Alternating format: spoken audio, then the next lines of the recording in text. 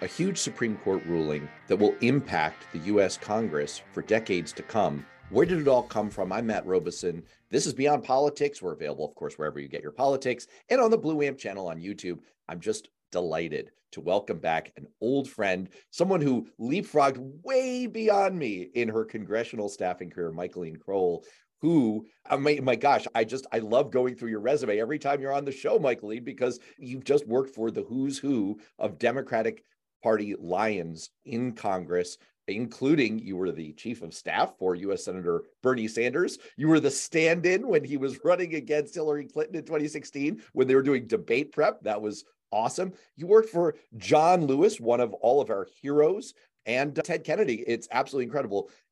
But for the purposes of this show, you also had a front row seat and hands in on the Voting Rights Act, which was at issue in this recent Supreme Court ruling. Michaeleen, welcome back to Beyond Politics. Thank you. I'm happy to be here. It's always a pleasure. It's always fun. And once upon a time, when you were working for John Lewis, you invited me. I think we were going out to lunch or something. And you said, oh, just come step in to Congressman Lewis's office. And I felt like I had stepped into a time capsule of American history. The photos on that man's wall were just so incredible and obviously so up close and personal. And that's what I want to do with this show. So we had this big Supreme Court ruling that got a little bit overlooked in the news of Donald Trump's second indictment. And yet it's arguably almost as consequential, especially when it comes to the makeup of the U.S. Congress. And it all has to do with the Voting Rights Act. So let's start with the Voting Rights Act is one of the most consequential laws in the last 100 years. Could you just remind us, what is it? What's the backstory of the Voting Rights Act? Yeah, in the 60s, we're talking 58 years ago that this law was passed. It was signed by Lyndon Johnson. And it basically, they had just passed a huge Civil Rights Act. And Johnson basically said, I don't have any more juice to do this. They went out and got more juice. Unfortunately, it was at the expense of people who were marching on Bloody Sunday, who were beaten. And I think that it really changed the consciousness of the country in terms of watching people who wanted to register and vote, who were peacefully marching and who were attacked on that bridge. And John Lewis led that march. And so he tells those stories. When you were in his office, he would tell those stories and walk through the pictures, experience that day again and share it with folks. And it was very powerful. There was a speech that was given by Johnson right after Bloody Sunday, where he basically said, we will get from Selma to Montgomery and we will pass the Voting Rights Act. And he said the words, we shall overcome, which was extremely powerful. And in John Lewis's telling, Dr. Martin Luther King looked at him and said, we will get a Voting Rights Act. Just to put that context, I've heard that story from him so many times, and it still rings in my ears, just that giving the political presence, giving the political power the ability to do the things that need to be done. That was what these people did with their bodies on Bloody Sunday and in other ways. And so the Voting Rights Act was finally signed 58 years ago this summer, and it had two sections. One was a section that basically required those states that had discriminatory voting practices pre-clear or get approved before it went into effect voting laws that were of consequences. And those would be pre-cleared either by a three-judge panel or by the Department of Justice. And so that was one of the pieces that was so powerful. So you couldn't just make a change in a polling place or make a change in how many ballot boxes there were. You had to get that changed if there was a history of discrimination. And then there's a section 2, which you could take up at any time and go through the courts and remedy voting discrimination after the fact. So there was one that prevented it from happening in the first place. Okay, that's section 5. And then there's one where you could fight about it later, section 2. So what happened in Shelby versus Holder, which was in 2013, is that law, that part of the law, section 5, they basically said, you can't do this anymore. It's basically struck it down. We can talk about that in a little more detail. Section 2 remained. And the court case that we just heard was about section 2. And it was after the fact, remedying a situation after elections had already happened. Got it. And you come into this story and making you the hero of the story. I don't mean to, obviously there are other bigger, way bigger heroes of the story, but you ended up with a role in this story in 2006. What was that role? What did Congress have to do at that time? Yeah, so the Voting Rights Act has been reauthorized several times over the years. And in 2006, it was up for reauthorization. It was a split Congress, interestingly. It was a Congress, the House at the time was run by Republicans. There was a Republican in the White House, and there was a Democratic Senate.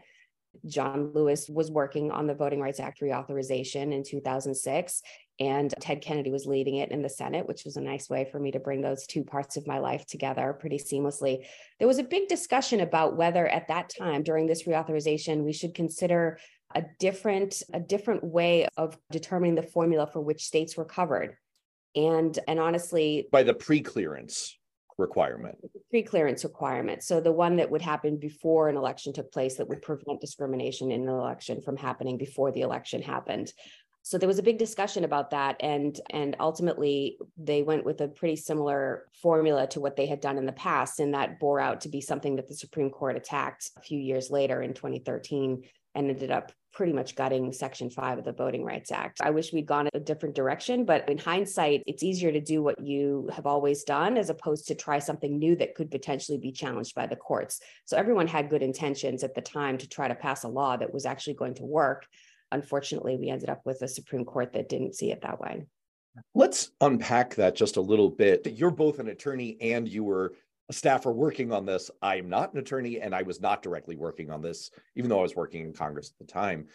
But what you're saying is that there was in Section 5 of the Voting Rights Act, there was a setup for which states were going to be required to go through this pre-clearance process because they were suspect. They had a history, a really pretty revolting history of discrimination.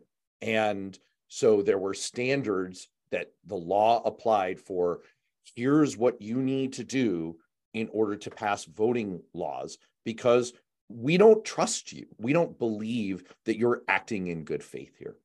And you thought about, as part of this reauthorization in 2006, maybe we can go about that determination of who's on the list in a slightly different way. And you ultimately decided a lot of these decisions really are about risk. If I'm hearing you, it's always risky to try something new with federal law because everyone's litigious and these states could come at a new approach and say, no, this isn't right. This isn't constitutional. This isn't fair.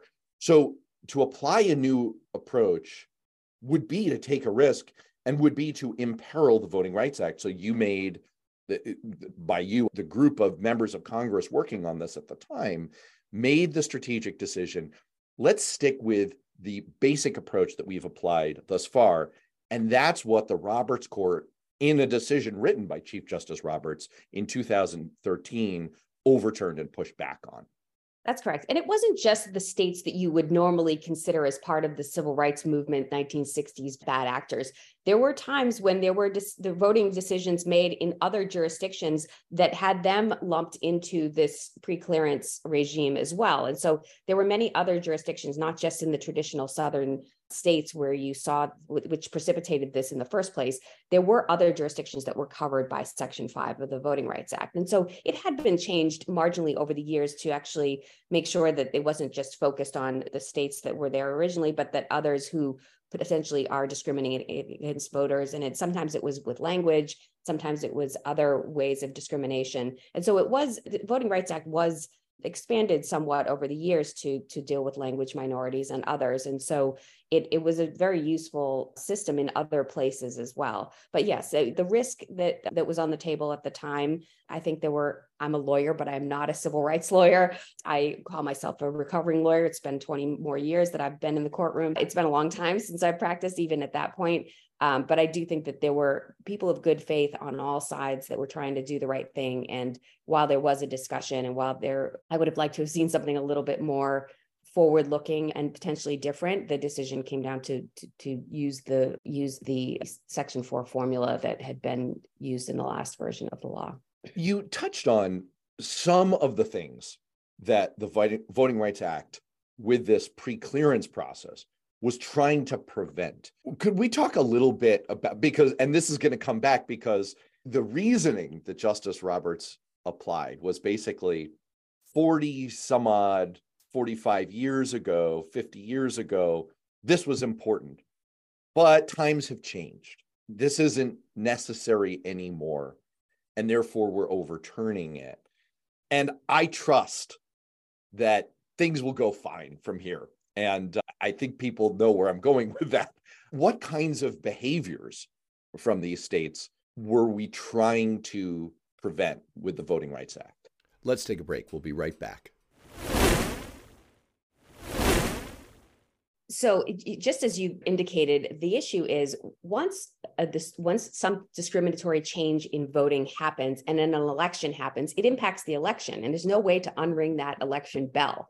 And so Section 5 was to try to fix things before an election happens so that you wouldn't see the discrimination bear out in the electoral decision-making process. So it could be anything. It's a lot of the things that we're seeing today in the hundreds and hundreds of anti-voting bills that have come out in dozens of states in the last several years. And there was a bigger push for this over the 2020, 2021 cycle as well. You know, we're talking about something as simple as changing a voting place. If you're moving voting places from schools, say, into federal or municipal buildings, that sort of can be challenging for certain people if you move them out of neighborhoods where people are generally voting and make it more difficult for people to vote in various places. If you change the vote by mail situation, if you change where ballot boxes are located, if you're going to vote by mail, it could mean any number of things in terms of voting changes, anything that will have and negatively have an impact on a certain group of people as they try to exercise their right to vote. As I alluded to, Justice Roberts, essentially, I'm paraphrasing here, said, times have changed. We're good now. You guys, shame, Tisk. We know that you've been really bad in the past, but we believe that you've turned over a new leaf. And as you just said, not so much. And it is an extraordinary remedy. It is extraordinary for a state to have to go to the Department of Justice or to go to a 3-judge federal judge panel to get a voting change made. But they have to go in and say, hey, we're making this change and it's not discriminatory, and here's why. It is a very onerous thing to have to do. And so I don't blame the Supreme Court for looking at it. But I do think that there was a situation where, saying, Congress, you need to go back and rewrite the formula so that we're covering the right types of jurisdictions. That was difficult in the political situation we were in, because even though the 2006 law was passed with a Republican House and a Republican chairman of the Judiciary Committee and a Republican president who signed it, the politics had changed as such that there was not going to be this renewed discussion about how to actually go forward with this and to craft a law that was going to protect people. I want to follow up on a point you were making a moment ago about the timing of these things, because I love the phrase, you can't unring a bell. Sometimes states have taken the approach of doing bad stuff and getting away with it. It's like a Scooby-Doo villain. They get away with it, if not for those pesky kids, for a couple of election cycles, and then eventually the courts will step in. By that time, the damage has frequently been done. And so one example is North Carolina, which 2 months after the Shelby decision in 2013, North Carolina enacted a voting bill that instituted a strict photo ID requirement. It curtailed early voting. It eliminated same-day registration.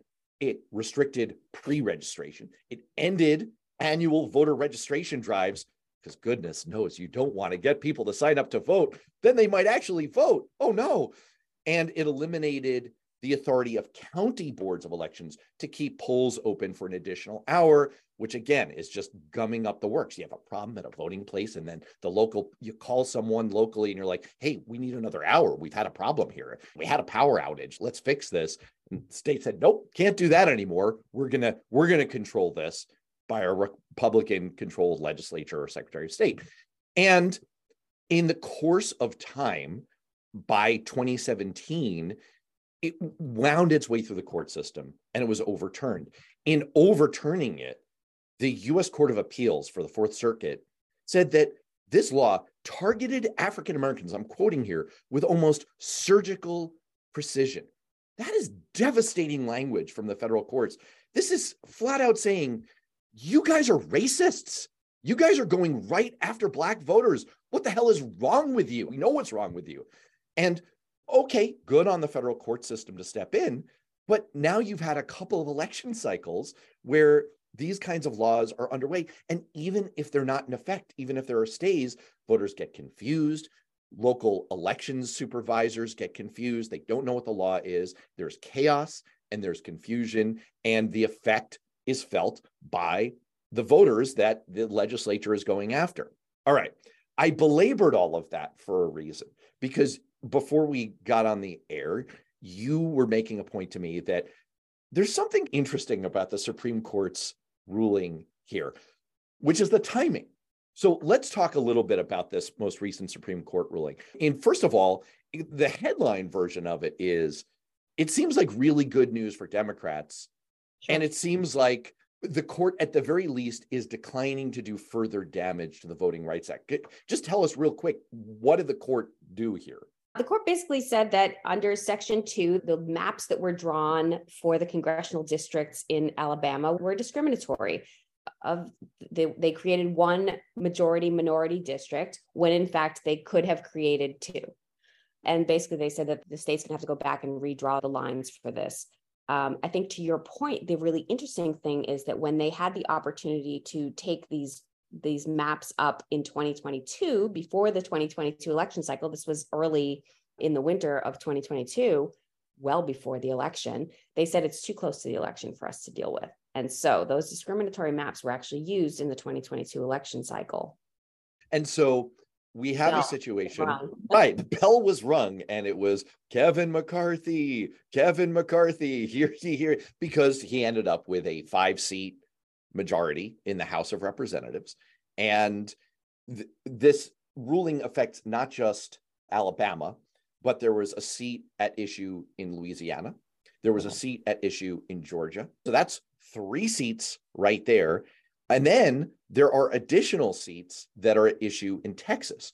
So the point is that if the court had acted soon and put a stay on these maps earlier, we would have been right on the dividing line, literally a 1-seat margin. It took the man 15 ballots to become Speaker of the House. You can only imagine how much even if it didn't ultimately swing the majority to the Democrats, it would have changed the entire dynamic, and it would have better reflected the true strength that voters wanted Democrats to have in the House of Representatives. It would have put them in an even stronger bargaining position. And so these things have major consequences. So it sounds like, to put a finer point on the distinction between the Section 2 and the Section 5. So if these maps had been drawn under a regime that still had Section 5 of the Voting Rights Act, those maps would have been brought to the Department of Justice or a 3-judge panel, and they would have said yes or no, these are discriminatory or not, before an election happened. Section 2 is the only game in town now. So to do this, there was this opportunity for things to go forward, or for the courts to say that it's too close to an election, or to make some other type of excuse to allow things to go forward, where that process is a little bit more hard to control and challenging. And obviously, had this result happened in 2022, we would have had different maps, and it would have impacted the way that other courts were deciding decisions based on maps in other states. And so I just want to make the distinction that because this case came under Section 2, it was not going to be ever stopped before an election cycle, just as a matter of course. It could have been, but there are individuals and personalities and decision makers who make decisions about whether or not it's too close to an election or not to decide these things. I think 9 months is not too close to an election, but that wasn't the decision that was made. Remember, according to the McConnell principle, 9 months is too close to an election to allow the president to exercise their constitutional authority to name a Supreme Court justice. So there you go. And just while we're putting finer points on things, very specifically what happened in Alabama was 27% of the state's voting population is African American. And there are 7 congressional districts. And so that very neatly, mathematically, almost exactly works out to there should be 2 districts that are majority African American. And today's day and age, because of very real historic trends, that means majority Black district means likely Democratic seat. And what the Alabama legislature did is called packing. They packed all of the Black voters into one district and said, there, you get one. You should get two, but you get one. And let's not kid ourselves. They know exactly what they're doing here. And it's an interesting wrinkle in all of this. Let me ask this. Is the headline fundamentally correct that this is a win for the Voting Rights Act and politically a win for the Democratic Party? Or is that kind of missing the bigger picture of the longer term damage that's been done to the Voting Rights Act? And as you said before, the hundreds of laws that have been unleashed and that are going to continue to operate at the state level that restrict voting. Let's take a break. We'll be right back. Look, this was a good decision. It came down properly, and it was the Voting Rights Act was used as it's supposed to be used in Section 2 for these longer term discussions. I think it, however, makes the case explicitly for the need for Section 5, because had this map gone to a 3-judge panel or to the Department of Justice before it was actually used in an election cycle, it would have been stopped on these bases of it being discriminatory. So I think that it makes the case for restarting this conversation about the need for the Voting Rights Act and the need for Section 5 of the Voting Rights Act. I do think that if you can acknowledge that it was a case that was decided correctly, it was decided correctly a year too late to have done what it was supposed to do for the voters in those districts that should have had the ability to choose a candidate, to have a candidate of their choice. But I think that the Democrats should come away from this saying it's time for us to make a bigger push on the Voting Rights Act. And I think this year is the 60th anniversary of the March on Washington. You also know I work with Martin Luther King III and his wife Andrea and daughter Yolanda on the Drum Major Institute, and there'll be a massive march this summer. And of course, there's so many places where people are talking about the rolling back of rights, not just in voting, but in other sectors. But I think you're going to continue to see people trying to give legislators the ability to have some cover and to know that this is an important issue for folks, that we can't just give up on the Voting Rights Act. This is like I mentioned it a couple of times because I think it's really important.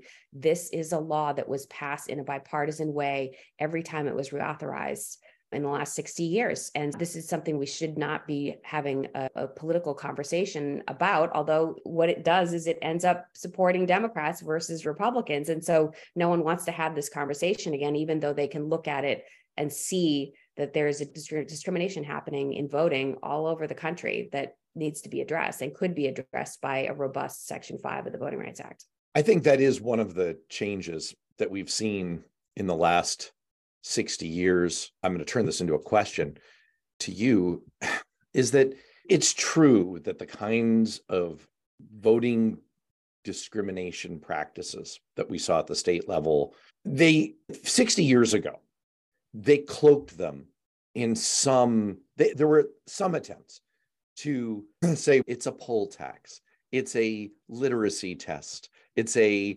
this, it's a that, but it was pretty overt. I don't think there were many illusions about what was going on there. And it was very explicitly about race. It feels like today it's become a little bit more subtle. And I've worked at both the state legislative level and in Congress. And you have conversations with Republicans who are pushing for voter ID laws. And you can press them on the question of, why is this needed? Why is this good? And they give you some kind of abstract, theoretical, in theory, this prevents voter fraud. And you say, since cases of actual voter fraud are literally more rare than being struck by lightning, do we need this because there are known negative consequences for particular groups of voters, by which I mean Black voters? And they say, we have to uphold the principle, blah, blah. My point being, I think there are plenty of Republicans who really believe this. They're quite earnest about it and may have even convinced themselves that these kinds of laws are good, that they're about protecting the sanctity of the voting process. And so it's just become a lot more subtle. But it feels like it's still the same set of issues. Even if they won't admit it to themselves, the effects are the same. And so in a way, despite what Justice Roberts said in 2013 in Shelby, times haven't really changed in some very depressing ways.